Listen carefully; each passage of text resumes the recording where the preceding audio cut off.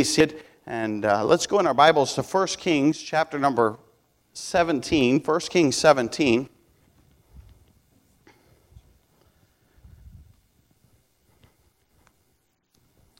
First Kings 17, and this morning we're going to continue our lesson on Elijah. We started this lesson last week on Elijah, and before that we had studied the book of Jonah. And Elijah is a wonderful prophet, a wonderful character in the Bible, to be honest with you. And we just looked at verse number 1 last week, and we noticed a lot about Elijah. We noticed a lot about Ahab. We noticed a lot about the land of Israel. And we did a lot of background on who they are and where they've come from and the things that they did. And so I hope and pray that that's a blessing to you. If you missed that, you can go on the webpage, audio.anchorbaptistchurch.net, or if you just go to anchorbaptistchurch.net and then go to preaching, you can go back and you can listen to the old messages in audio format on the webpage. So you can do that and go back and pick up a Sunday school lesson if you missed one or something of that nature. And I hope and pray that that's a blessing and a help to you. We try and get those up, keep those updated on there. And that'll help you out. That's different than the video, okay? There's video on there too, but that's the audio files, and they're all up there, and we keep those up there pretty regular. So 1 Kings chapter number 17 and verse number 1, the Bible says, "And Elijah the Tishbite, who was of the inhabitants of Gilead, said unto Ahab, As the Lord God of Israel liveth, before whom I stand, there shall not be dew, nor rain these years, but according to my word.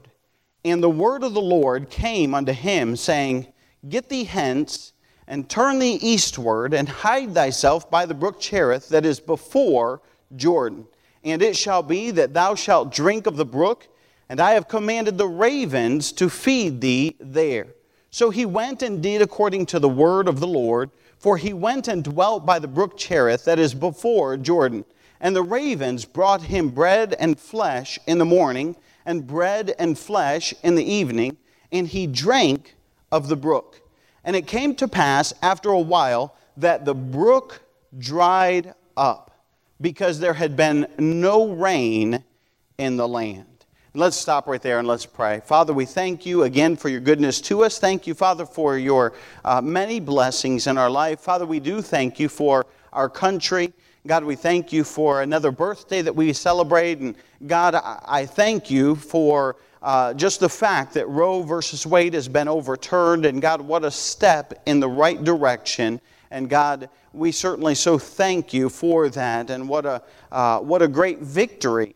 And so, Father, we ask that you would just help our country. We pray that you would just cause us to turn back to you, Father. I know that the direction of our country is not always right. And God, I know that much of the direction is very much so in the wrong direction. But God, we are thankful for the glimmer of light and the glimmer of hope that we did have with this overturning of Roe versus Wade. And so, Father, I pray that you would just bless our country. I pray that you'd help the Christians to stand strong. And I pray, Father, that you would help our nation to turn back to you, Father. And God, will certainly thank you for that. God, I pray that you'd bless our Sunday school lesson this morning. I pray that you'd use me, speak through me, Father, and touch hearts as only you can. And God, will thank you for that. And God, will give you the honor and glory for all that's said and done. In Jesus' precious name we pray. Amen. As we look at Elijah this morning, we're going to look at his waiting. Last week we kind of looked at his history and backdrop, and this week we're going to look at the waiting of Elijah. You remember last week we covered verse 1, and after Elijah went in and pronounced judgment of God coming to Israel by way of the drought that was coming to them, God immediately gives Elijah his next assignment. He says there in verse number 2, "And the word of the Lord came unto him, saying." And so it would seem to indicate that Elijah goes into King Ahab and he says, "Hey, there's not going to be dew nor rain until I say so." And then God says, "Hey, Elijah, here's your next task. I want you to go to the brook Cherith." And so the word of the Lord comes right to him, and it's important for us to realize that next assignment was given right after he completed the first one. I don't know if you ever did this, but when we were teenagers, we were introduced to a game. It was a scavenger hunt as youth in church. And what they would do is, at least the one that I played, there's several variants of the game, but they'd give us a whole list of Bible verses.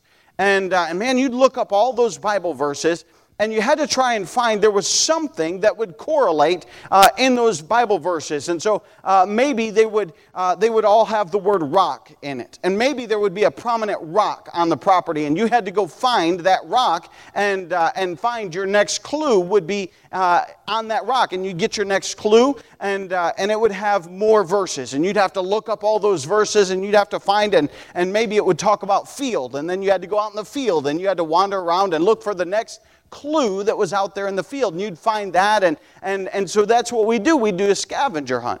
You go from place to place. You couldn't go to the next clue until you had found the clue that you had that would lead you to the next one. You couldn't skip that one and go to the next one. There was no way to do that. And that's kind of how God works sometimes in our life. When He gives us instruction and when He gives us direction, and we find, hey, if we'll do what God wants us to do, then hey, He'll continue to the next step. We see that here in the life of Elijah, that He gave Elijah a task: go to King Ahab, pronounce the judgment that is going to fall on the nation of Israel. And then while he was there, and after he had done that, then God said, hey, here's your next step. Go to the brook Cherith. We go back and we can take the adverse of that as true as well. Jonah. Remember, God told Jonah, go to Nineveh. What did Jonah do? He went down, got on a boat, went the wrong direction. You know what God said? I said, go to Nineveh. And He sent a storm. And Jonah still didn't obey. And so then the sailors threw him overboard, and God sent a fish, and God spit him up closer to Nineveh and said, hey, I said, go to Nineveh. And so Jonah finally did go to Nineveh. And so God will give us the next step when we do what He has asked us to do. And sometimes we're busy asking the Lord, give me direction, but we're not doing the simple things that He has already given us to do. And He said, wait a minute, why would I give you something to do if you're not doing basics, if you're not reading your Bible, if you're not attending church, if you're not giving offering, if you're not witnessing, if you're not doing these basic things, and I'm not going to move you to the next level. I'm not going to call you to go here or go there if you're not doing these basic things that you need to work on in your life. And so God will give us some basic things, but then He'll move us on and continue as we go step by step. He'll give us instructions. And so we need to understand that. And of course, the very first step in all of that is, of course, salvation. If somebody doesn't know the Lord as their personal Savior, then there's no way that God's going to continue to give them further direction in their life. The first thing that they need to do is trust the Lord Jesus Christ as their own personal Savior. And sometimes people some people are concerned, and they're saying, well, what does God want for my life? And there are people who haven't been saved, and they are conscientious that there is a God. And they do say, hey, you know what? I do genuinely want to know what does God want for my life? Hey, and the first step is trust Him as your personal Savior. That's the first thing. And so we understand that. Go with me to verse number 3 and 5 as we look here in 1 Kings chapter number 17, verse number 3. Look at what he says.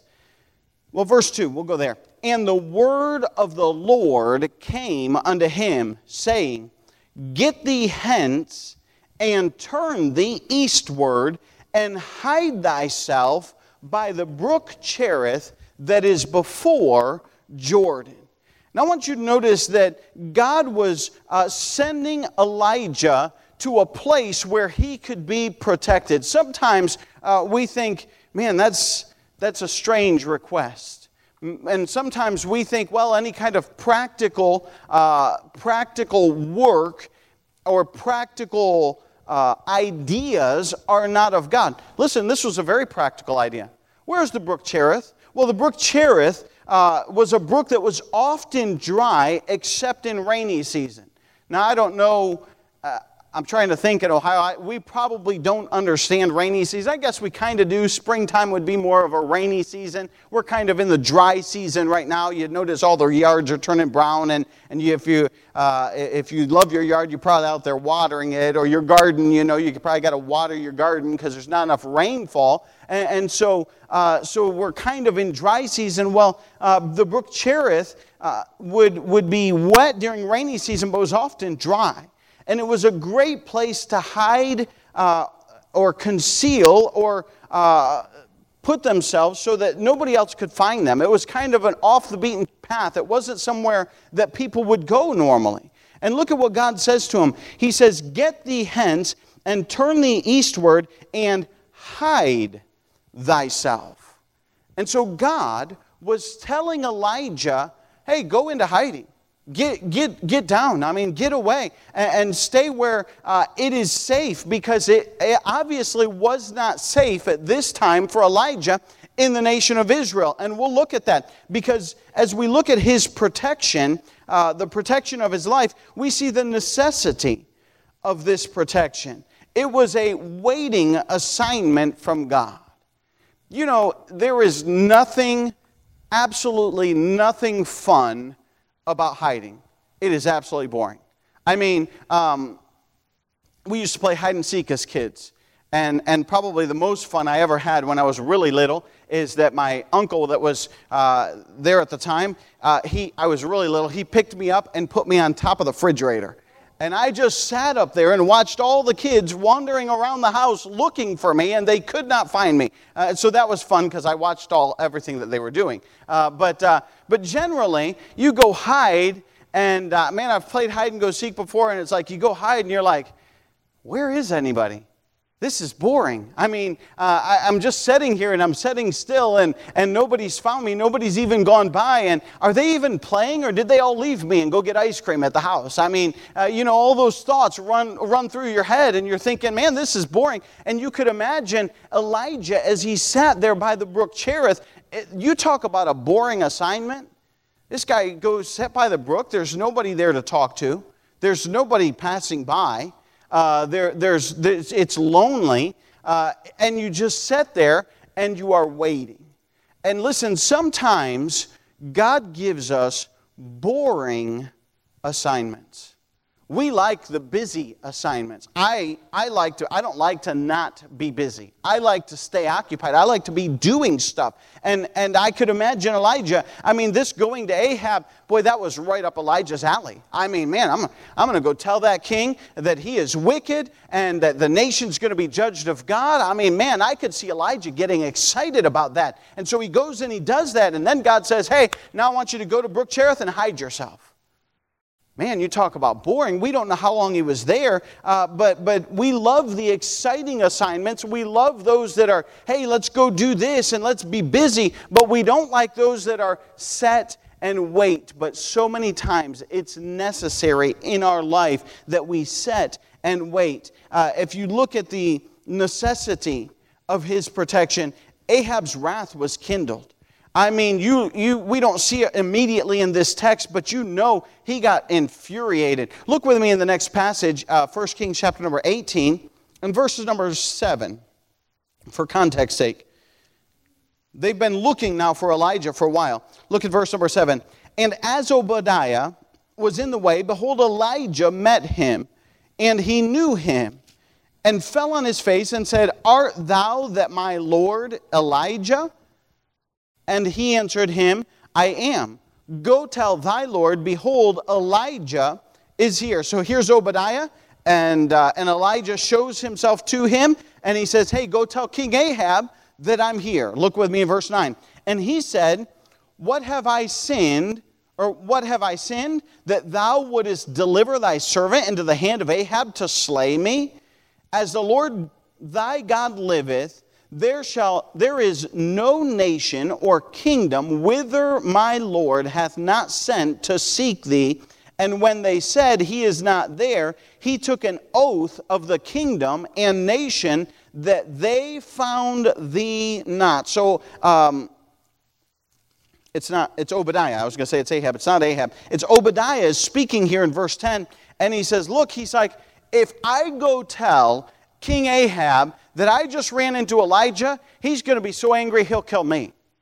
And why did he say that? He said, look in verse number 10, he says this. He says, King Ahab had sent people throughout every nation and every kingdom looking for Elijah. And when they could not find Elijah, he said they took an oath. In other words, they made them swear, hey, do you solemnly swear that Elijah is not in your province, is not in your town, not in your house, and you're not concealing him and hiding him? And they had to swear and sign an oath. And listen, if he found out that they were concealing him, that they were hiding him, they're done. I mean, he would kill them. And so that's what Obadiah is scared of. He's saying, man, King Ahab, he was irate after you left here. And he has sent people seeking throughout the entire kingdom and every household. And you kind of see the messengers, hey, knocking on doors and asking everywhere you want. I mean, Elijah ascended to the number one top wanted man in all of Israel. I mean, his sign was plastered in every post office and every store. And every time you turn on the evening news, well, they didn't have TV. I'm sure they had sketch artists drawing his picture and putting it out everywhere. Elijah wanted by the king. And he was saying, hey, this man is wanted by God. And so it was necessary for Elijah to hide himself and conceal himself. And that's what I'm saying, that sometimes, it's a practical thing. And there's nothing wrong with that. Sometimes we get the idea, well, you know, if God wants to protect me, then I can go live out in the open, I can go to the store, and I can live my life normally, and God will protect me. But God was saying, hey, no, I want you to go hide yourself. That was the instruction he gave him, and it was a very practical instruction, and Ahab was angry. I want you to notice this as well, that doing God's will sometimes invokes anger of the ungodly. Listen, when you do what God wants you to do, sometimes that will make people, powerful people even, angry. And listen, but that was God's will. We know for a fact that God had sent Elijah there to tell King Ahab that they were living wickedly. And so we know that Elijah did what God wanted him to do. And sometimes, listen, people will get upset when you do what is right. You look at this, the people that were just irate at the overturning of Roe versus Wade. I mean, anger. I mean, they are. If you watch it, they're just. They're just irate. They're just going on and on and on, and they're inciting violence, and they're calling for violence. They're saying, hey, this needs to be overturned. And so sometimes doing right makes people angry. So we see the necessity of this protection, but we see the judgment of this protection. Concealment is another form of judgment. You say, well, what does that mean? Listen, Elijah went to Ahab, and he said, it's not going to rain or dew for these years until I say so. In other words, hey, this is God's judgment on Israel. It's not going to dew, it's not going to rain, it's going to be dry, and everything is going to die. And that's one form of judgment. But the second one was, God said to Elijah, hey, go hide yourself. You know what that meant? The light of God would be concealed to Israel. In other words, no more prophecy, no more word of God for Israel, no more preaching of the word of God. In other words, hey, I'm going to take the man of God and I'm going to hide him because Israel is not interested in following what God wants. And hiding the man of God from public view in ministry was a form of judgment and saying, hey, you have lived so wickedly, and the man of God has preached and preached and preached and said stuff, and the hand of God has been on Israel for so long, but you've been so stubborn that you're not going to obey the word of God, that I'm going to take the man of God and I'm going to hide him. And no more prophecy for Israel.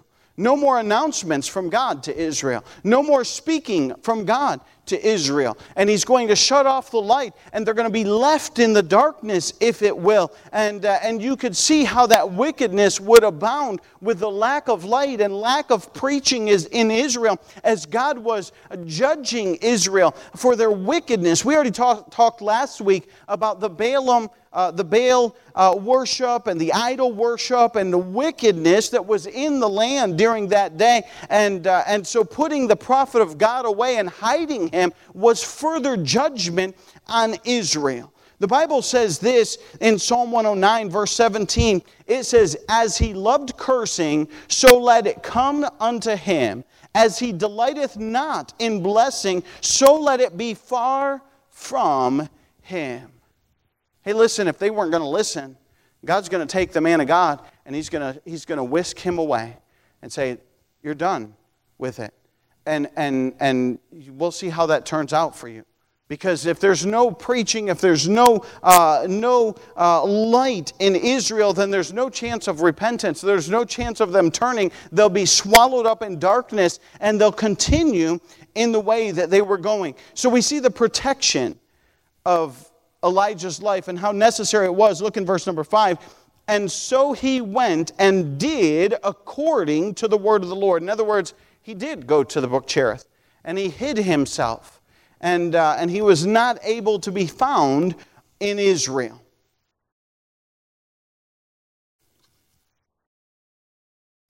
John Butler said it this way, speaking of hiding the man of God.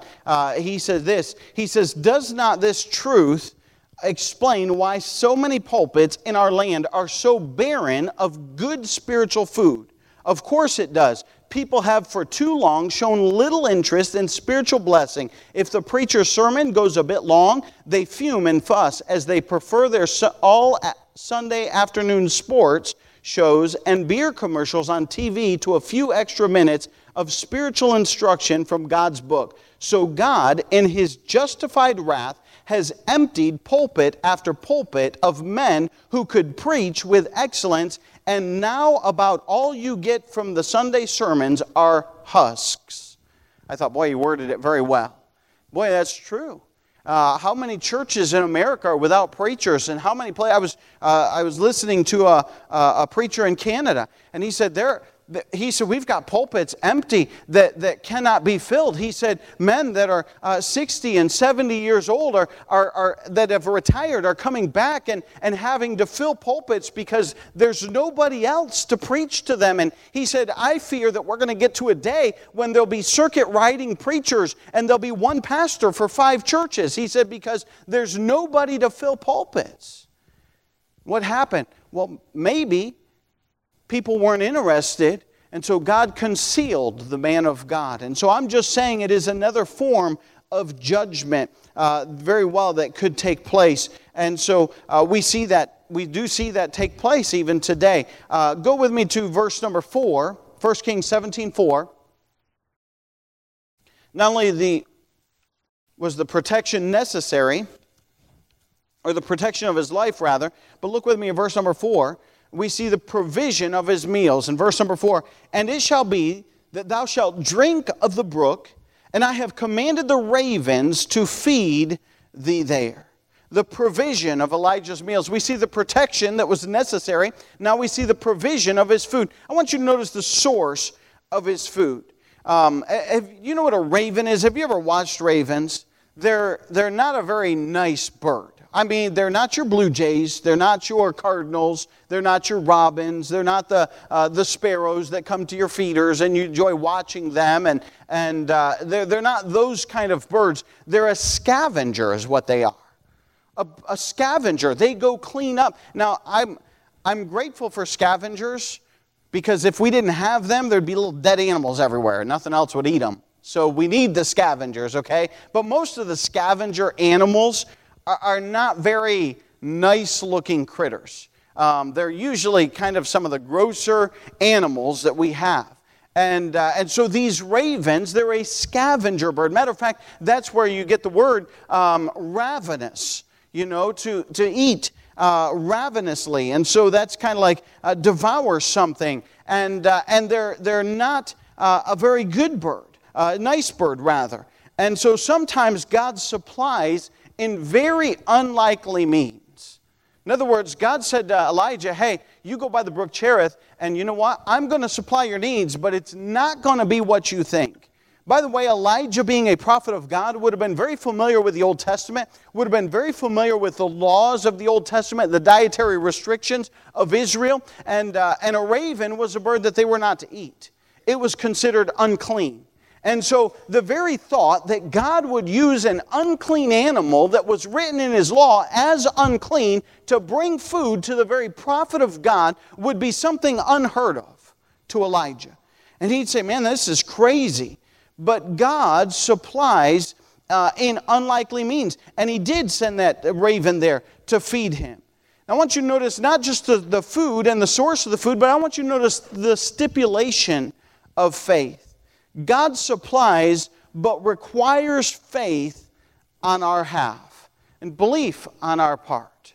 And listen, there's my dad once said, I'm sure he got it from another preacher, but my dad said this, that there's a fine line between faith and foolishness. And sometimes it's hard to know the difference between the two.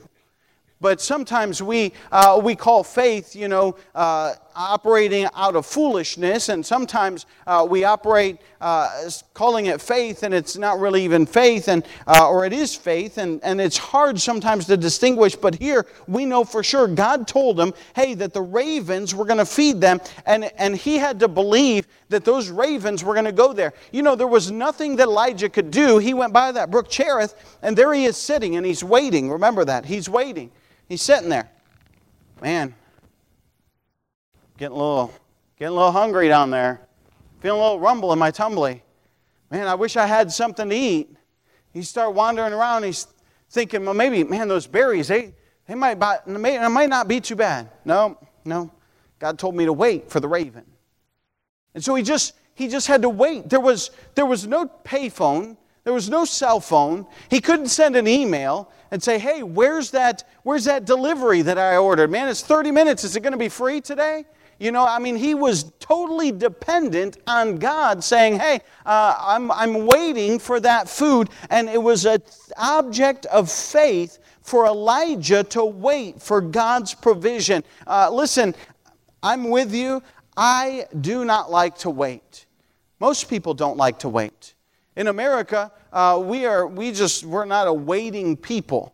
But God had commanded him here to wait on the Lord. I want you to notice this, not just that he had to believe that God was going to provide and there was nothing that he could do but wait on God, and he had to believe, but I want you to notice this, the scheduling of the food.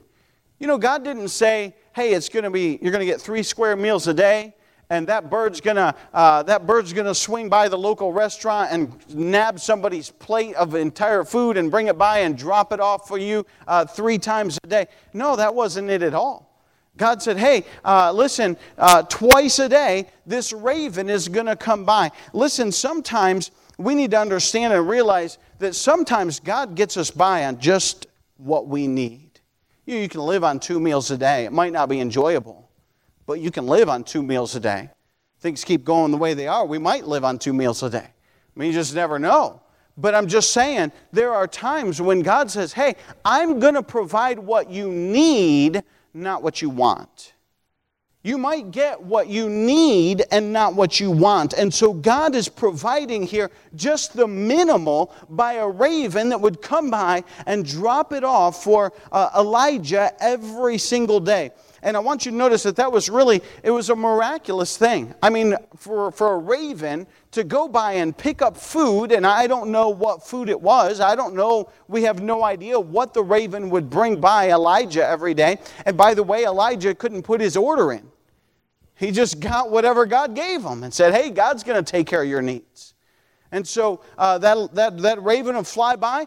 I don't know if he just swooped by and dropped it on the rock beside Elijah. I don't know how it took place, but I know this, that hey, when a raven is dropping off food, a scavenger bird that eats everything is dropping off food, that's a miracle of God.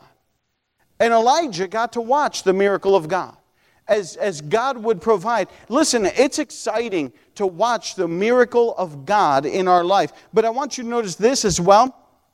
he said in verse number 3, or verse number 4, he said in the first part, "And it shall be that thou shalt drink of the brook." The water was not miraculous. God said, "Hey, look, I'm putting you by a brook, and here's a brook with water. That's where you're going to get your water." It was practical. And sometimes we're asking God for a miracle when He's provided practical means for us to get what we need. I love the old joke. The guy is in a flood, and as the flood waters are coming up, he's praying, "Lord, I know you can save me, and so Lord, I'm just praying that you'll save me." And pretty soon the flood waters come, and he's up in his attic, and pretty soon, man, he has to crawl out, and he goes and he's on his roof, and he's like, "Lord, I know that you can save me." And while he's there on the roof, a boat comes by and says, "Hey, why don't you get in our boat?" And he says, No, I'm praying that the Lord's going to save me, and I know the Lord's going to save me." He's like, "All right." He leaves. And so, man, the water keeps coming up, and boy, he moves higher up his roof, and he's about on the peak, and another boat comes by, and he says, "Man, hey, you need to get in this boat. These floodwaters are bad." And he says, No, I'm praying that the Lord's going to save me, and it'll be okay. Pretty soon, the boat leaves, and the water keeps going up, and he's standing on the peak, and he's just kind of there, and pretty soon a helicopter comes by. And they call down to him, "Hey, do you want us to save you?" And he said, "No, I'm praying that the Lord will save me." He said, you just go ahead and leave." The helicopter's like, "All right." They leave. And the floodwaters go up, and the guy dies. And he gets to heaven, and he said, "Lord, why didn't you save me?" The Lord says, "I sent 3 things. What more do you want?" He passed them all by. Sometimes we're so busy looking for the spectacular that we don't see the common sense answer that's right in front of our face. And God was telling Elijah, "Hey, you drink from the brook Cherith. I don't always have to perform a miracle. Matter of fact, I don't perform miracles where it's not necessary. Bringing the food from outside was necessary. Having it delivered to him was necessary. Elijah couldn't go walking around town and be spotted by other people. And so there was a need to bring the food by, but the water source was right there, and God didn't need to do a miracle to provide the water. But I want you to notice this too, that this water and this supply was not forever. Could you imagine, I know I've mentioned this before, but could you imagine as you're sitting there by the brook Cherith? I mean, the first while it was great. I mean, Elijah had just pronounced judgment, and this brook was probably flowing, and man, he probably had a little water receptacle of some sort, and he'd just go down, or maybe he just took his hands and man, lapped it up, and there was water flowing, and it was no problem to get a drink. But as things started going, and maybe he had to move some rocks around and kind of make a pool, and it was getting harder to get any kind of water because the flow was reduced. And before long, if you read the text, you'll find out that, the brook Cherith was about to dry up. Now, I could just kind of picture Elijah down there just waiting just for his hands to fill up as the water would drip out, and he would just get a little bit of water. And sometimes we need to trust in the Lord and wait on the Lord. And it's not something that we always enjoy, but hey, we've got to trust that He knows what's best for our life. We know that verse, Proverbs 3, 5, and 6. The Bible says, verse 5 rather, "Trust in the Lord with all thine heart, and lean not unto thine own understanding." I always say I love the verses, and I do love the first half of that verse. I don't like the second part of that verse, because I like to lean on my understanding. I like to know what's going on. I like to understand why this is this way or that way. And God says, "Trust in the Lord with all thine heart, and lean not unto thine own understanding." And as Elijah was there and he was trying to get water out of that brook, perhaps he was saying, "Man, Lord, I trust you. I know that you can take care of me, but boy, it's getting harder to get water every day. My water intake's going down." And we see the provision of God for Elijah. We see the protection of God for Elijah. I want you to notice this as well, and that's the preparation of Elijah's heart. You know, one of the things that you think about there at the brook Cherith, we're talking about waiting specifically on the Lord and trusting in the Lord. One of the hard things is, as Elijah was there, he probably started talking to that raven. Maybe he named it. I mean, the loneliness. Could you imagine day after day after day? He'd go to bed, he'd get up. He'd go to bed, he'd get up. He would not see anybody. We kind of know a little bit about solitary confinement over the past couple of years, that everyone was confined to their home. But Elijah had nobody.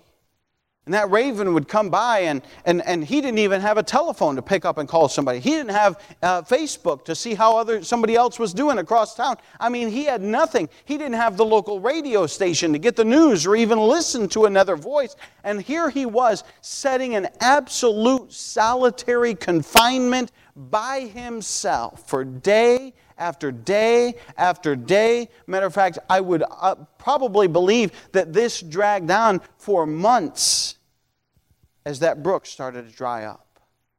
And absolutely nobody to talk to. And I'm reminded of the verse, Psalm 46:10, that says, "Be still and know that I am God. I will be exalted among the heathen, and I will be exalted in the earth."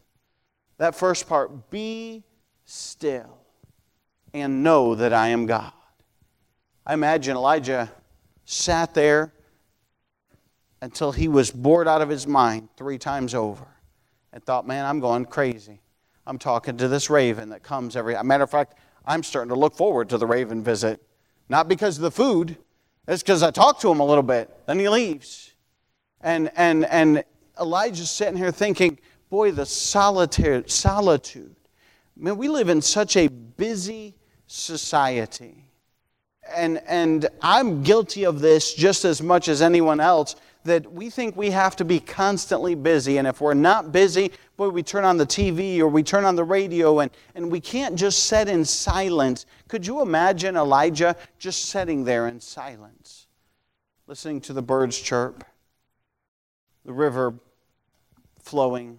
That was it. He didn't have anything else. Sometimes we just need to stop and get away from everything and just enjoy time with God.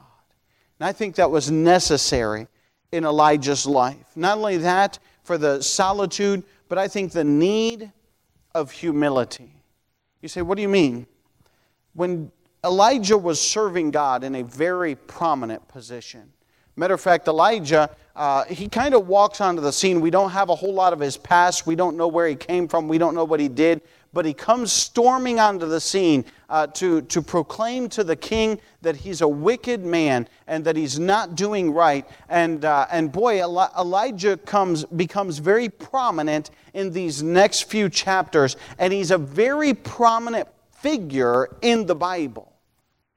And maybe God said, listen, Elijah, you need to come apart and be separate and be by yourself a while, because you need to understand it's God that's doing the work, not you. God allowed Elijah to be very prominent in his position. God said, hey, you go tell King Ahab that it's not going to rain or dew until you say so. That's what God told Elijah. That's a lot of prominence. That's a lot of power. That's a lot of ability. And Elijah's head could easily swell right up and say, man, look at me. I got the power over the entire kingdom of Israel. And if I say it's going to rain, it's going to rain. And if I say it's not going to rain, it's not going to rain. And Elijah could have very well become very prideful and very arrogant. And so God separates him and sets him down and says, hey, listen, I want you to be sure that it's me working and not you. And so I'm going to set you on the sidelines for a while. And listen, if you ever played on a sports team and you were good at your position, I didn't have that problem. I played on a sports team, but I wasn't very good at my position. But if you ever played on a sports team and you were good at your position and the coach sets you on the bench, boy, that makes you mad. You're like, I need to be out there. Our team's going to lose. I need to be doing this. I need to be busy. That's my position, and I know how to play that position. And why am I sitting on the sideline? That's kind of Elijah. And God's saying, listen, you're sitting on the sideline because it is not you. It's me that works in Israel. And it was a source of humility for Elijah. Talking about his preparation as he waited on the Lord. It was solitude. It was it was a need for humility. Then lastly, it was a need for patience. That thing that we don't like. That thing that we don't like to wait on God. That verse in Psalms, I believe it's 37, if I'm not mistaken, says wait. And it says it 2 different times. It's my least favorite verse of the Bible, I think. Because it says wait on the Lord. We don't like to wait on the Lord. We like to do. We like to go. We like to be active. Here's Elijah sitting by the brook. It was not wasted time. God was working in Elijah's heart. God was working in Elijah's life. God was working through it all so that Elijah would be prepared to continue the ministry that he would do. In the end, he had to wait because he had to learn the patience and to wait on God. We see the waiting of Elijah. We see his protection. We see God's provision and providing for his needs. And we see the preparation that God prepared Elijah's heart as he was sitting there and waiting on the Lord and waiting for the Lord to give him the next set of instructions. Listen, we don't like all of that, but boy, what a great lesson. We love the greatness of Elijah. We love how God worked through his ministry in a phenomenal way. Boy, we don't like the whole waiting period where he sat by the brook Cherith and he just waited. He didn't have any more instruction. And the brook started to dry up and the ravens were coming every day, but that's it. And he's saying, God, I'm waiting. God, I hope you give me instruction soon because this brook, it's starting to get pretty small. I don't know where I'm going to get my water from. And God was teaching Elijah some very important lessons in his life. As we stand to our feet with our heads bowed and our eyes closed, God teaches us so many lessons in our life. And we don't like to wait, but waiting is such an important aspect in our life. Trusting in the Lord is such an important aspect in our life. What a great lesson that God uses in Elijah's life to help teach us. Father, we thank you for your goodness to us. Thank you for your word, so refreshing. God, so relevant for today. God, maybe somebody is waiting and maybe they've done everything that you want them to do, but they find themselves in a place that they just have to wait on you. And God, I know that can be difficult. I know that can be a struggle. So God, I pray that you'd comfort those, help them, strengthen them as they wait. God, may they accept where they're at by the brook Cherith until you give them the next instruction. God, I pray that you would bless each and every person. I pray that each and every person would follow you with their life. Father, we'll thank you for that. God, we'll give you the honor and glory for all that's said and done. In Jesus' precious name we pray. Amen. As the piano begins to play, if God's spoken to your heart, the altar's open.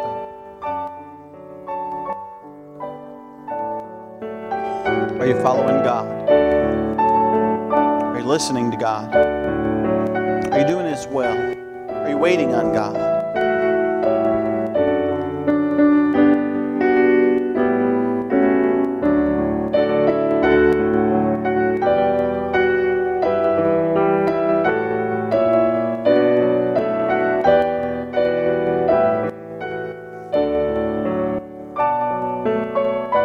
I surrender all. This song is playing.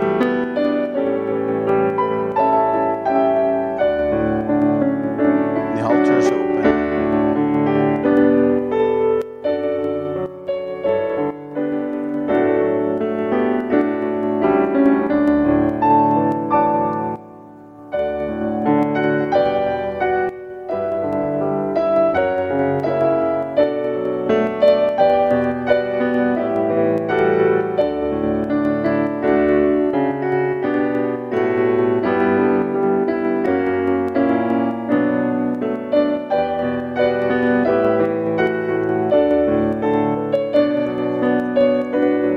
Maybe it's the busyness of life that crowds out God out of our life. Maybe we need to take more time for Him. Whatever the need.